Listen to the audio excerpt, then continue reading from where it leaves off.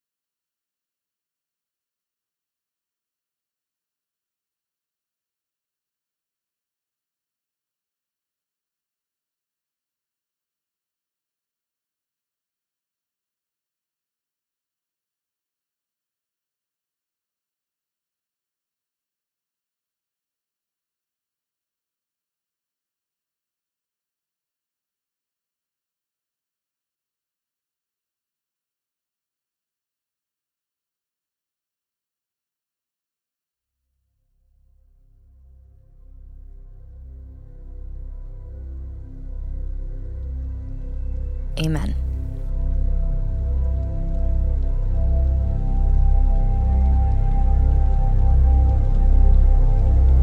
Go in peace to love and serve the Lord. Thank you for participating in Methods. For more information on the importance of silence and solitude, we recommend the following sources: The Imitation of Christ by Thomas A. Kempis, Celebration of Discipline, The Path to Spiritual Growth by Richard J. Foster, The Sacred Way, Spiritual Practices for Everyday Life by Tony Jones, and Thoughts in Solitude by Thomas Merton. Thanks for listening.